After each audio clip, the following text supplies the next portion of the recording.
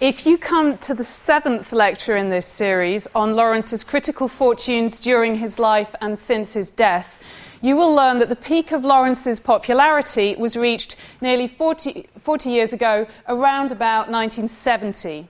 So we all have the pleasure of being 40 years behind the times. 1970 might have been before your parents and after your grandparents were at secondary school, but ask members of either of the generations above, and you may well find that Lawrence loomed far larger in their consciousnesses when they were your age than he does in yours now.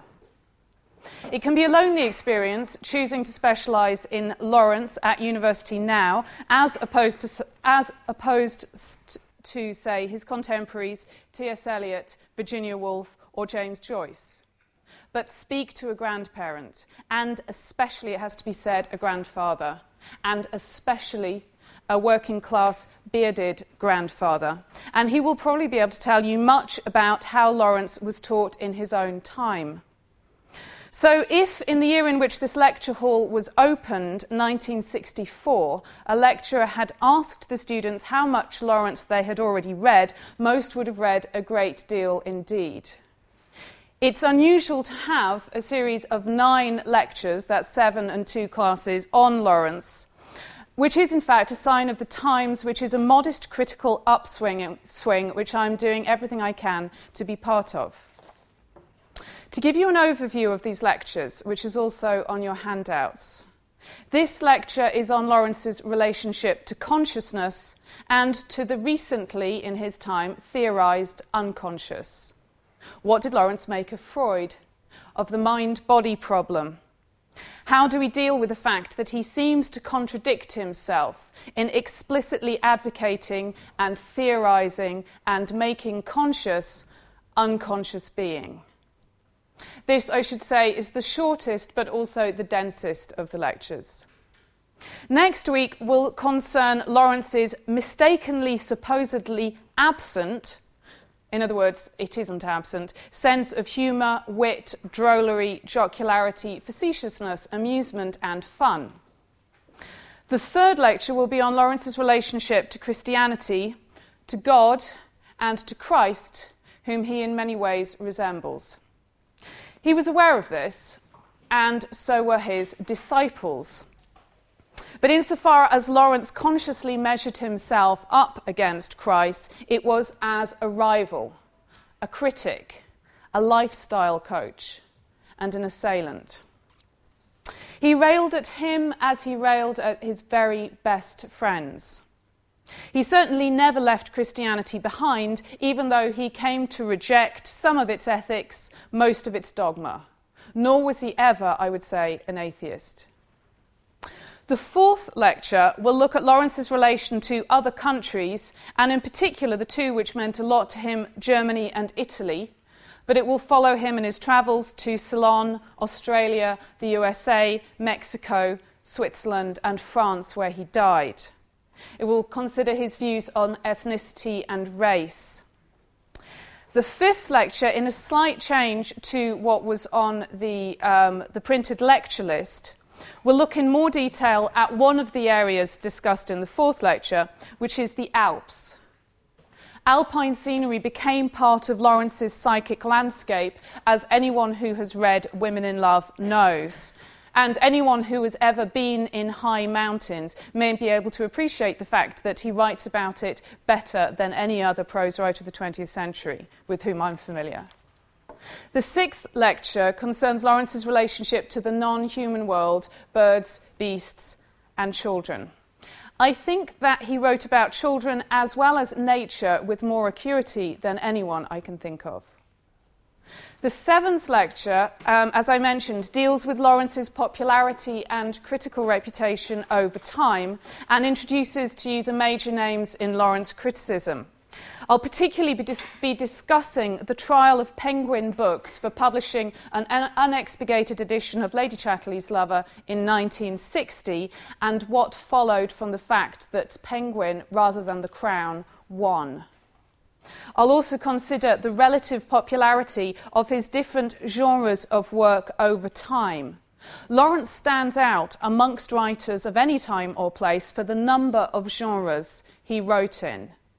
Novels, short stories, poems, translations from Italian and Russian into English, letters, literary criticism, social criticism, historiography, psychology, and his travel writings, which are a combination of many of the above. He also painted. Given the amount that he wrote in 44 years of declining health, it's a wonder that he found any time for living. Only if, of course, writing isn't living. Finally, in 8th week, there will be 2 classes in a seminar room to be announced, at times and days to be announced. This will be a chance to ask questions and offer your own opinions, and most people do sooner rather than later find that they have an opinion on Lawrence. The first class will be on fascism. One reason why Lawrence was relatively unpopular during the Second World War was that people like Bertrand Russell said that Lawrence's ideas, quote, led straight to Auschwitz. Like Nietzsche, who had a considerable influence on him, he was accused of proto- or pseudo-fascism, particularly in the last decade of his life, which was the 1920s. He died in 1930, and I am certain that he would have denounced all continental fascist movements and indeed Stalinism had he lived to see their ugliest developments. But I also see that there is something in the charge against Lawrence, as there is also something in the charge against Nietzsche. The second class will be on his plays, which offer an interesting perspective on the rest of his works, but are generally very little known. And this class will involve some dramatic enactment on the part of willing volunteers. So, to start on today's topic, which is consciousness. In practice, that means that it's also about the unconscious, the intellect, the brain, the body, and the soul. In dealing with this topic first, I'm really taking a Lawrentian bull by the horns, but hopefully it will indicate some ways of reading him and of reading his contradictions. Because if you expect Lawrence not to contradict himself, you will have an extremely frustrating time in trying to write about him. But I'm going to start with a man who was theorising the mind in a way that was new in the history of humankind, whilst Bertie, as he was then known, Lawrence, was a little boy running around the Nottinghamshire coal mining town of Eastwood, Sigmund Freud. There are several reasons for starting with him. First, Lawrence entered adulthood at precisely the time that Freud's theories were first being popularised in England. Second, both writers thought and wrote a great deal about sex and saw sexuality as central to the functioning of the individual. Third, when Lawrence went round to visit his former professor of modern foreign languages at Nottingham University, Ernest Weekly, on the 16th of March 1912, and Professor Weekly happened to be out, and Lawrence was entertained instead by Professor Weekly's aristocratic German wife, the first thing that Frieda ever spoke to Lawrence about was Freud. And the reason for this was that Frieda herself had recently had an affair with Otto Gross, who was a maverick poet-disciple of Freud's. Fourth, in the very year after Lawrence eloped with Frieda, he published his second novel, Sons and Lovers. This is heavily autobiographical and concerns the tension between Paul Morell's emotions as a son and as a lover, his mother's demands that he be a son rather than a lover, or a lover-son, and his fractious relationship with his father. It was therefore immediately seized upon by contemporary critics as a sophisticated literary exploration of the Oedipus complex. Yet Lawrence is very definitely not a Freudian. For one thing, there is no firm evidence that he ever read Freud. That doesn't mean that he didn't, and in fact he was likely to have read at least some. Freud was fashionable in the artistic and intellectual circles which Lawrence was entering in the early teens of the 20th century. And he'd just fallen in love with a stranger who opened a conversation by talking about Freud. On the other hand, Lawrence did tend to mention what he was reading in his letters, and the 8 published volumes of these letters make no mention of Freud's works. That didn't, in any case, however much or little he read of Freud, stop him from stridently disagreeing with him, or dismissing his ideas as magic and charlatanry. He makes this clear in his 1921 work, Psychoanalysis and the Unconscious. Or rather, he doesn't actually make it clear, because this is a notoriously unclear work amongst Lawrence's non-fiction. This was pointed out to him, so he wrote another book in the following year containing very much the same ideas and some new ones, which is much clearer and more entertaining. Its playfulness is reflected in the title, Fantasia of the Unconscious. And those 2 works are often found in the same volume, Psychoanalysis and the Unconscious and Fantasia of the Unconscious. And over the course of this lecture, since it concerns consciousness, I'm going to be quoting from both of those. Lawrence's main conceptual arguments with Freud are, as I see it, as follows. First, Freud implied that repression in general is wrong, including, for example, repression of the desire to commit incest. We unconsciously repress desires all the time, and this can lead to psychological disorders, which is why psychotherapy often works by bringing up into consciousness what had been repressed in order to deal with it. In fact, to claim that Freud said that all repression is unhealthy is grossly to misread Freud. But as we've seen, Lawrence didn't necessarily read Freud. And this criticism would certainly have fitted with a popularised version of him. Secondly, Lawrence found Freud too concerned with sex.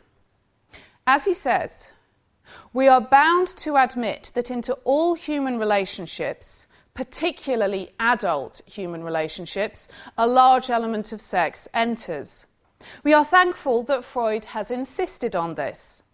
We are thankful that Freud pulled us somewhat to earth out of all our clouds of superfineness. Half a loaf is better than no bread. But really, there is the other half of the loaf. All is not sex. And a sexual motive is not to be attributed to all human activities. We know it without need to argue. Was the building of the cathedrals a working up towards the act of coition? Don't let us have sex for tea. We've all got too much of it under the table. And really, for my part, I prefer to keep mine there, no matter what the Freudians say about me. Third, Freud thought that men were fundamentally unintegrated. The way in which a Freudian man is put together is forever, to some degree, unreconciled, conflicted. His view of life was more tragic than comic. Lawrence thought or hoped that an individual could be reconciled within himself, if only he lived in the kind of ways that Lawrence was trying to feel his way towards making conscious and then advocating. Much of Lawrence's aim in his fiction and non-fiction is to tell and show us just this. In addition, Lawrence thought that Freud lowered the dignity of mankind. Remember those 3 supposed 19th century hammer blows to the dignity and status of humanity: Darwin, Marx, Freud. Lawrence thought that humans frequently abased themselves, but that humanity itself was not necessarily low or disgusting. His reaction to Freud, in other words, is tinged by indignation and a touch of prudery. We waited as Freud went into the cave of the unconscious. He came out with sex and excrement, which dissolved in the light of day. Fourth, Lawrence charged that Freud's unconscious is a production of the conscious mind. The unconscious is a concept, therefore it's conscious, therefore it enacts a paradox. This is a more interesting point, and we'll see how Lawrence strained to avoid falling into the same contradiction of which he accused Freud in describing an unconscious which cannot be conceived, only experienced. His hostility to Freud on this point may in part have been based on self-recognition. He also objected to Freud's unconscious on the grounds that it was a negation, the projected absence of something, the unconscious, rather than something substantial in its own right. Now, this is unfair to Freud. It was precisely one of the distinguishing characteristics of Freud's unconscious, or Unbewusstsein, originally he called it das Unterbewusstsein, that was signified by the word. Consider the difference between I unconsciously scratched my head and I scratched my head because something in my unconscious prompted me to do so. In the first case, unconscious means an absence of consciousness. In the second, it refers to the contents of the mind which is not habitually accessed by or indeed accessible to the consciousness. It was around 1870 that the term unconscious was first used in this more positive way. But Lawrence wanted a still more substantial bodily kind of unconsciousness, and he didn't want a negative term for it, un-something. He came up with another which he preferred. Not that he came up with it, the word had been around for over a millennium. It is soul. This word has a checkered history. It developed as a translation of several different concepts. The Greek pneuma, or breath, as in pneumatic, the Latin genius, the Latin spiritus, or spirit, the Latin anima. The English word soul became associated with the essence of an individual which could survive death, but for a long time it embraced the whole spectrum of consciousness, including the intellect. But in the 19th century, the soul became particularly associated with the unconscious. And this neatly fits with the way in which Lawrence uses the term, which he does abundantly. The term also had the advantages for him of being ancient and religious. He was happy, though, to make it cooperate with modern technological and psychological vocabulary. So, for example, Creighton's rather terrible appearance was photographed upon Gudrun's soul, away beneath her consciousness. The human soul had been around for a long time, photography for less than a century. But once it came, Lawrence supposed that something could be photographed on a soul, at least in metaphor. Lawrence says that he can't define soul, but nor could a bike define its rider. Our mistake is to pretend that there's no one in the saddle. Let me repeat that. He can't define soul, but nor could a bike define its rider. Our mistake is to pretend that there's no one in the saddle. In Lawrence's time, the term soul was, in part, the slightly old-fashioned and embarrassing term that it is again today. How many of us, in everyday speech, uses without self-consciousness the term soul? There is some of this defensiveness and embarrassment in Lawrence's use of it in a passage in Women in Love. Those of you who've read this novel will know that it opens with a wedding between someone called Laura and someone called Tibbs. Tibbs is very late for his own wedding for the reason that he has got into a discussion with someone else about the immortality of the soul. When a friend called Marshall hears of this at the reception after the wedding, he scoffs. Sounds as if you were going to be executed instead of married. The immortality of the soul, but he fell quite flat. So Marshall then storms off from the conversation with the comment, "Too much bloody soul and talk altogether," thus neatly anticipating many critics' objections to Women in Love as a whole. Too much bloody soul and talk altogether. Marshall is not an admirable character, and the ridicule of his scepticism near the novel's beginning lends weight to the novel's many subsequent uses of the term soul. But it's also worth noticing that Lawrence wasn't alone in using it. The novel is set in the near present, and several of the arty intellectual set who were gathered around a character called Hermione used the term in their conversation. In fact, it had newly been made fashionable, partly as a result of the craze for Russian literature, in which the equivalent term dusha was perceived to be a very important concept.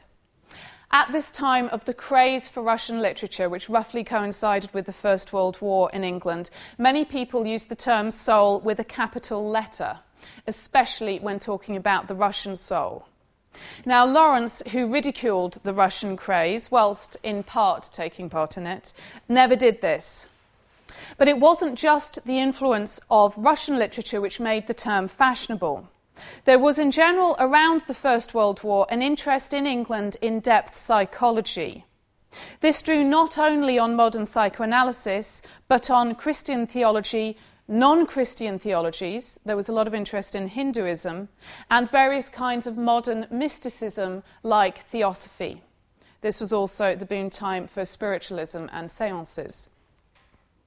Lawrence was not distinctive, therefore, in being interested in these things, nor did he stand out alone in disagreeing with Freud. He was distinctive in the particular conclusions he came to. He wasn't a camp follower, and he can't be described as an ist of any kind.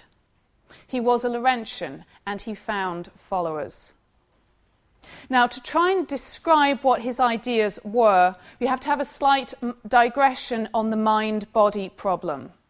This problem has kept theologians, philosophers, and medical doctors in disagreement with each other for as long as their disciplines have existed.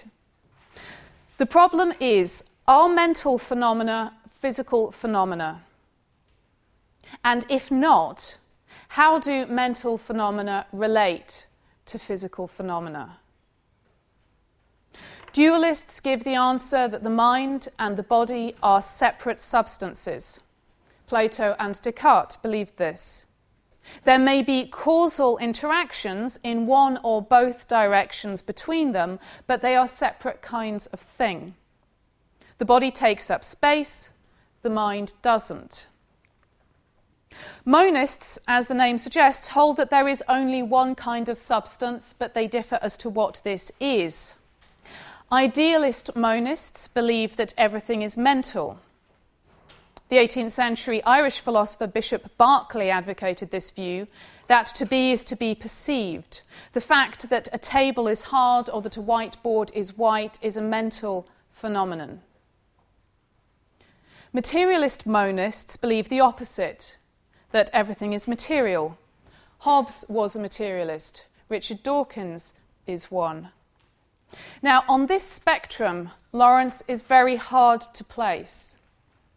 The fact that there is confusion can partly be explained in terms of his heterodox attitude towards scientific and philosophical language altogether.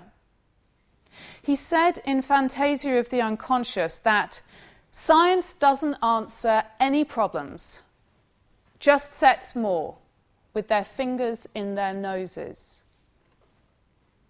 Quote that to some of your scientist friends.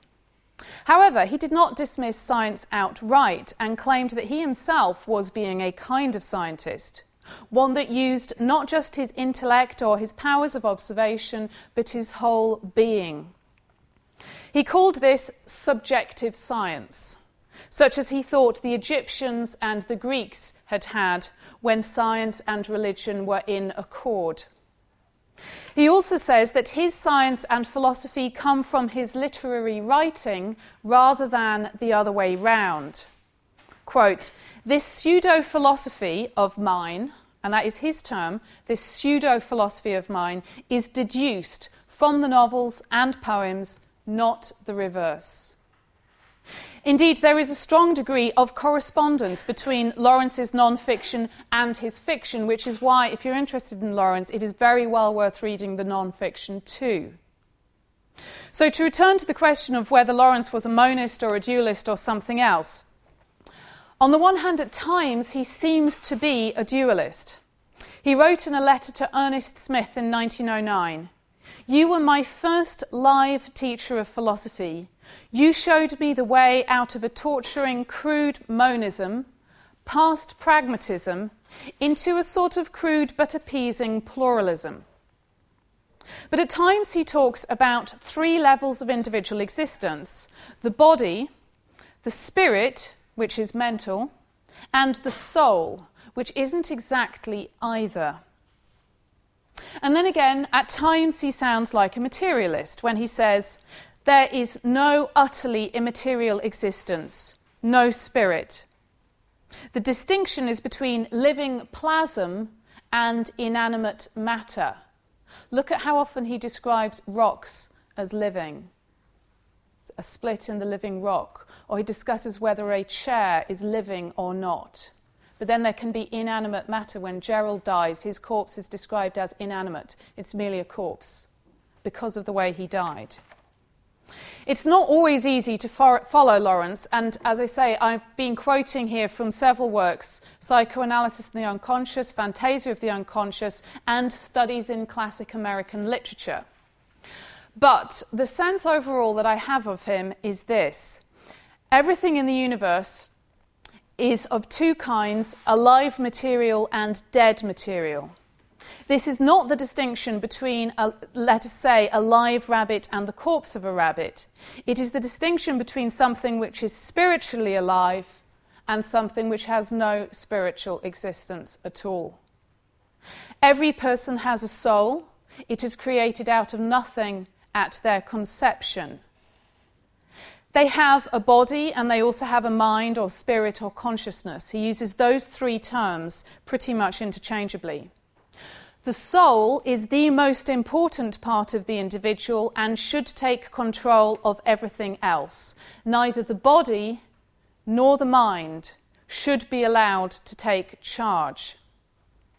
At death, the body sinks towards earth and is of no further importance.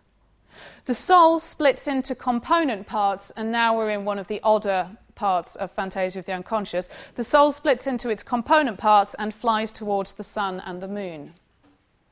But it still has a physical nature and is part of the physical matter of the whole universe. So far, so confused.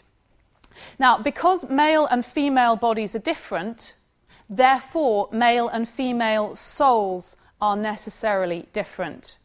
And this is one issue that cultural feminists, as opposed to those feminists who believe that gender is culturally, which is to say those who believe that gender is culturally determined, that's one of the issues that they have with Lawrence, that there is a difference between the male soul and the female soul. In Psychoanalysis and the Unconscious, he anathematizes the body in terms of spiritual principles. So, the back of the body is connected with the male principle. The cervical ganglia, the lumbar ganglion, and the sacral ganglion each has its associated spiritual principles. The front of the body contains the female principle, the cervical plexus, the solar plexus, and the hypogastric plexus. Changes in the body are therefore also soul changes, as for example at puberty. The nose indicates character. Look at people's body shapes in Lawrence. They're always important. They always mean something. It's important that Lady Chatterley's bottom is not small. It can't be for her to be the character that she is. It's also important that her lover's thighs are not large. Large thighs on men are always suspicious for Lawrence, just as small bottoms are on women. Teething hurts us because we have become too spiritual. And before you decide that this is all too odd, bear in mind that you don't need to be fully versed in this physiological, metaphysical psychology in order to read his works, though some knowledge of it does help. And secondly, Lawrence was writing at a time at which ideas which are far, far stranger than any around now were current, and many of them were, from a modern perspective, repugnant. So let us say, roughly then, that for Lawrence everything is material, only some things are spiritually alive. Electricity for him can be spiritual and is involved in the body, precisely as modern scientists believe that it is. In Women in Love, Hermione at one stage gets in a rage with her almost ex-lover, Birkin, and tries to kill him by bashing in his skull with a lapis lazuli paperweight. He's reading a book, and as she stands there holding the paperweight above him, quote, "Terrible shocks ran over Hermione's body like shocks of electricity, as if many volts of electricity suddenly struck her down." True, technically this is a simile, as if many volts of electricity struck her down. But it is often the case with Lawrence's similes that they are interchangeable with literal usage. He doesn't actually need the as if, and on another occasion he might not have used it. For example, Birkin describes Japanese jiu-jitsu fighters as possessing a curious kind of full electric fluid, like eels. That isn't metaphor.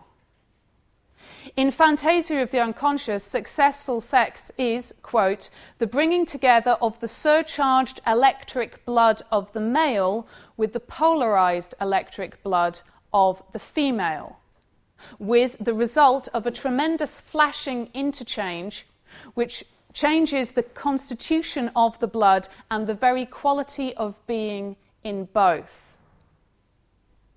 But there is also an aspect of the human body which is not spiritually important. If someone involuntarily farts, for example, that is meaningless. It does not indicate degradation of that person's soul. Lawrence therefore also distinguishes between two kinds of dream. There are soul dreams, which interpret the soul to itself. But actually he considers those to be a minority of dreams. He considers the majority of dreams to be merely mechanical, to be produced by, for example, eating too much cheese before bedtime. And here again is a point of disagreement with Freud, who considered most dreams, if not quite all, to be of deep psychological significance. After Birkin has been biffed on the head by Hermione, he hasn't been killed because Hermione's fingers came between his head and the paperweight. He leaves her house and wanders out into the countryside. Once he reaches a copse on a hillside, he takes off all his clothes, lies down in the vegetation and kind of has sex with it. Now, this event is presented primarily as a movement of the soul, not as a kind of madness having been brought on by virtue of having been biffed on the head. After he has had this ecstasy, which is spiritually important, he takes the train into Nottingham and then he starts feeling really bad. He has concussion, in other words. He has a week or two in bed. But the narrative shows nothing of this week or two in bed because it is merely an illness of the body, of no spiritual importance to Birkin. I think that Lawrence considered his own developing tuberculosis, insofar as he allowed himself to think about it at all, in these terms, as spiritually irrelevant, as having no connection to his essential soul. When Birkin visits the woman who will become his next lover, Ursula, and he is looking phosphorescent, he replies to her question, "Don't you feel well?" with, "I hadn't thought about it." Ursula responds, "You ought to suffer, a man who takes as little notice of his body as that." The narrative itself takes little notice, and in the same way as Birkin, Lawrence disliked physiologically determined states, and much of his writing can be understood as a struggle to transcend them. So the body should be kept in its place, but the mind should be kept in its place also. It should not seek to dictate to or diminish the rest of the self, which he calls the spontaneous centres. The job of control, as I've said before, should be done by the soul. And especially, as anyone who's read the lengthy extract on your handouts will know, the mind should not seek to encompass sex. In Lawrence's version of The Fall of Man, and he did a lot of this rewriting of biblical stories, as we'll see in the third week. In his version of The Fall of Man, the expulsion from paradise happened because sex was brought into the mind. Adam and Eve had been happily having sex. What went wrong was when they started thinking about it. Then they became ashamed. Then they knew they were naked. Then they had to make clothes. Consciousness also inhibits spontaneity, and spontaneity is a great good for Lawrence. He says, spontaneous distaste should take the place of right and wrong. In other words, you shouldn't condemn something because you know it to be wrong, but because your soul revolts from it in involuntary, spontaneous disgust. So there are scenes in Lawrence's novels in which characters entirely lose their self-consciousness. The mind's role has been curtailed, and this is generally good for them. Again, in Women in Love, Birkin wrestles with his best friend Gerald naked. They're both a bit embarrassed by this at first, but they gradually get into it, and as they do, they learn a kind of mutual physical understanding. And when they do, they wrestle better. Eventually, they are wrestling swiftly, rapturously, intent and mindless at last. Birkin's eyes are wide and dreadful and sightless. Afterwards, when they are panting and recovering, Birkin comments, "One ought to wrestle and strive and be physically close. It makes one sane." So it follows that the intellect should be kept in check. Lawrence was working class, the son of a coal miner, and he did share some of the contempt of his class for the intelligentsia. Once he'd made some literary friends in London, he had social entry to the academic elite, as it happens at Cambridge University, and once went on a visit there, but was disgusted by it. It made him dream of black beetles. He was particularly revolted, that is to say, by the Cambridge mode of homosexuality. The intellectuals he was most attracted to tended to be anti-rationalists. For example, German romantics such as Herder and Schelling. In the early 20s, he was of the opinion that most people should never learn to read or write. By the mid-20s, he had reached the slightly softer opinion that learning should not be forced beyond the 3 R's. Children should have 4 hours of teaching a day to the age of 12, then either technical or academic education, and which a child was to receive would be determined by aristocrats of the soul, who are Lawrence's true aristocrats. In Women in Love, the half-intellectual conversation at Hermione's house is presented as malevolent. It is implicated by analogy in the First World War, which is contemporary with the writing and the setting of this novel. The talk at Breadalby went on like a rattle of small artillery. It's also implicated in the Satanic. They are all witches helping the pot to bubble. Ursula is cruelly exhausted by the powerful, consuming, destructive mentality that emanated from the company at Breadalby. On the other hand, though, Lawrence seized all of the education that was available to him, up to and including a scholarship to University College, Nottingham. And in Women in Love, opposition to education is attacked. So this is on your handouts. In the 3rd chapter of the novel, called Classroom, Ursula is teaching a primary school class about the structure of catkins. It was Lawrence's favourite subject by far at school and university, botany. At the end of her lesson, Birkin and Hermione walk in to visit her.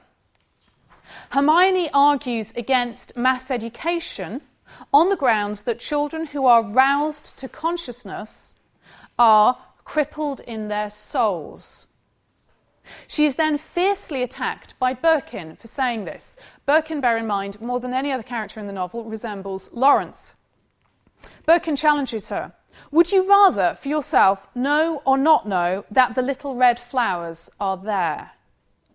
She has no answer.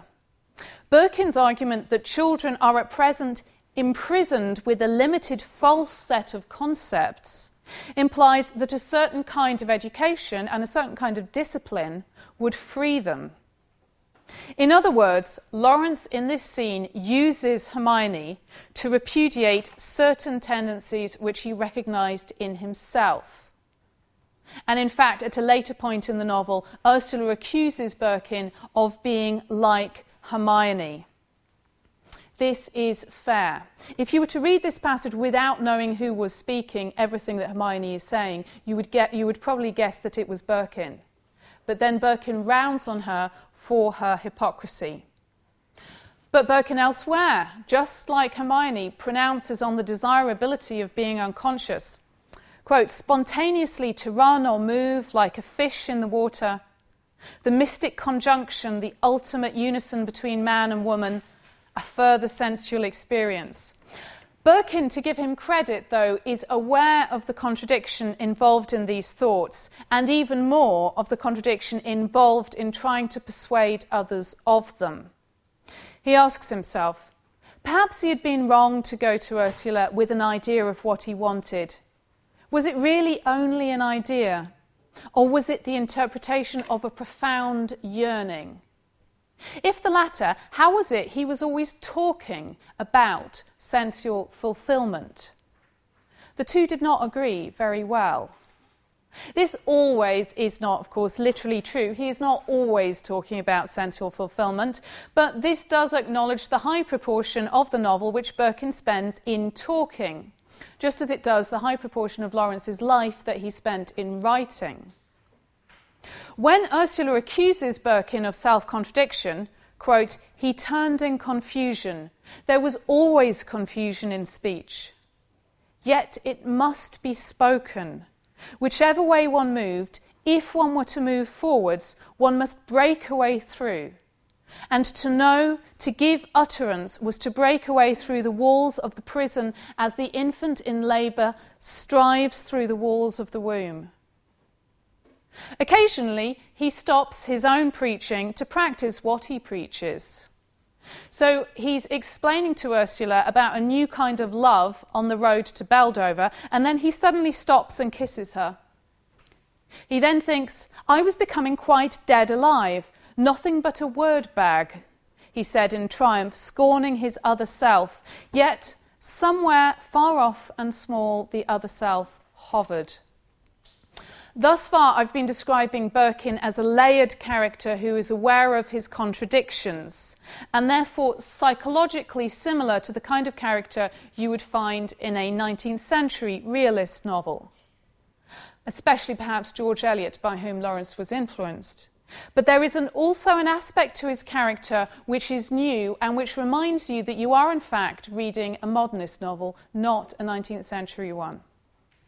Lawrence claimed in a letter to Edward Garnett that he had found, quote, a different attitude to my characters, and he's no longer so interested in what he calls the old-fashioned human element. In this other aspect of Birkin's presentation, his speech is his action. After all, Birkin isn't real. He exists only in words, whether or not these words are inside speech marks for him or outside of them. And insofar as Birkin exists in speech, exists in language, there is no contradiction in him talking about being unconscious. This aspect of Birkin changes his mind repeatedly throughout the novel, often without any apparent psychological motivation. So what we have here is not a Bildungsroman, the story of the spiritual development of the central character, but it's Lawrence's repeated attempts to formulate, through the voice of a character, what it is he believes. Or, to use his own terms, to the attempts of his consciousness to interpret his soul. So, to give an example of Birkin's shifts of position across this novel, which, as I say, have no obvious external motivation, he starts by extolling sensuality and nothing else.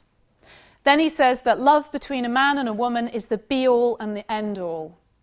Then he rejects love and humanity altogether and imagines an apocalypse fondly. Then he demands stellar equilibrium between man and woman. Then he kisses Ursula and agrees that love is enough. Then he rejects love. Then he thinks of sex as polarisation. Then he wants blood brotherhood with Gerald. Then he wants a further sensual experience, or he wants snow abstract annihilation, or he wants the creative way of proud individual singleness, or marriage, or being free in a free place with a few other people, to wanting connection with a man again. Ursula complains that Birkin always contradicts himself. But that's because she's interacting with him as a real person whom she finds frustrating, a hypocrite and a bully. We, however, are not having to deal with him as an actual person. He is words on a page, and we can respond to him more as a proposition. That's what I'm suggesting is new in Lawrence's mode of characterisation here. These two aspects of Birkin's character, though, don't quite sit with each other. It's as though, despite his claim to Garnet, Lawrence didn't quite have the courage to leave behind the old-fashioned, realistic kind of character. This is why when you're reading Lawrence, you're often not quite sure whether, in fact, you're reading a realist novel or a modernist one. Birkin's self-criticism also indicates Lawrence's concern about being accused of the same things. But he and Lawrence feel that the struggle into consciousness of how to live and of what the soul is a necessary struggle. To alleviate his spiritual malaise, he has to struggle into greater consciousness of soul truth as expressed in metaphysical terms. As his friend, who then became his enemy, John Middleton Murray, summed it up, we have to learn through consciousness where and how to be unconscious. Learn it and pass it on. Birkin can't live as unconsciously as the simplest, most peasant-like characters in his works, or like Ursula's parents. Nor should he. What he should, according to Lawrence, do is keep his consciousness forever listening to his deepest self, or his soul, and teaching us to do the same. My final comment comes from an essay Lawrence wrote in 1923 when he was living in Mexico.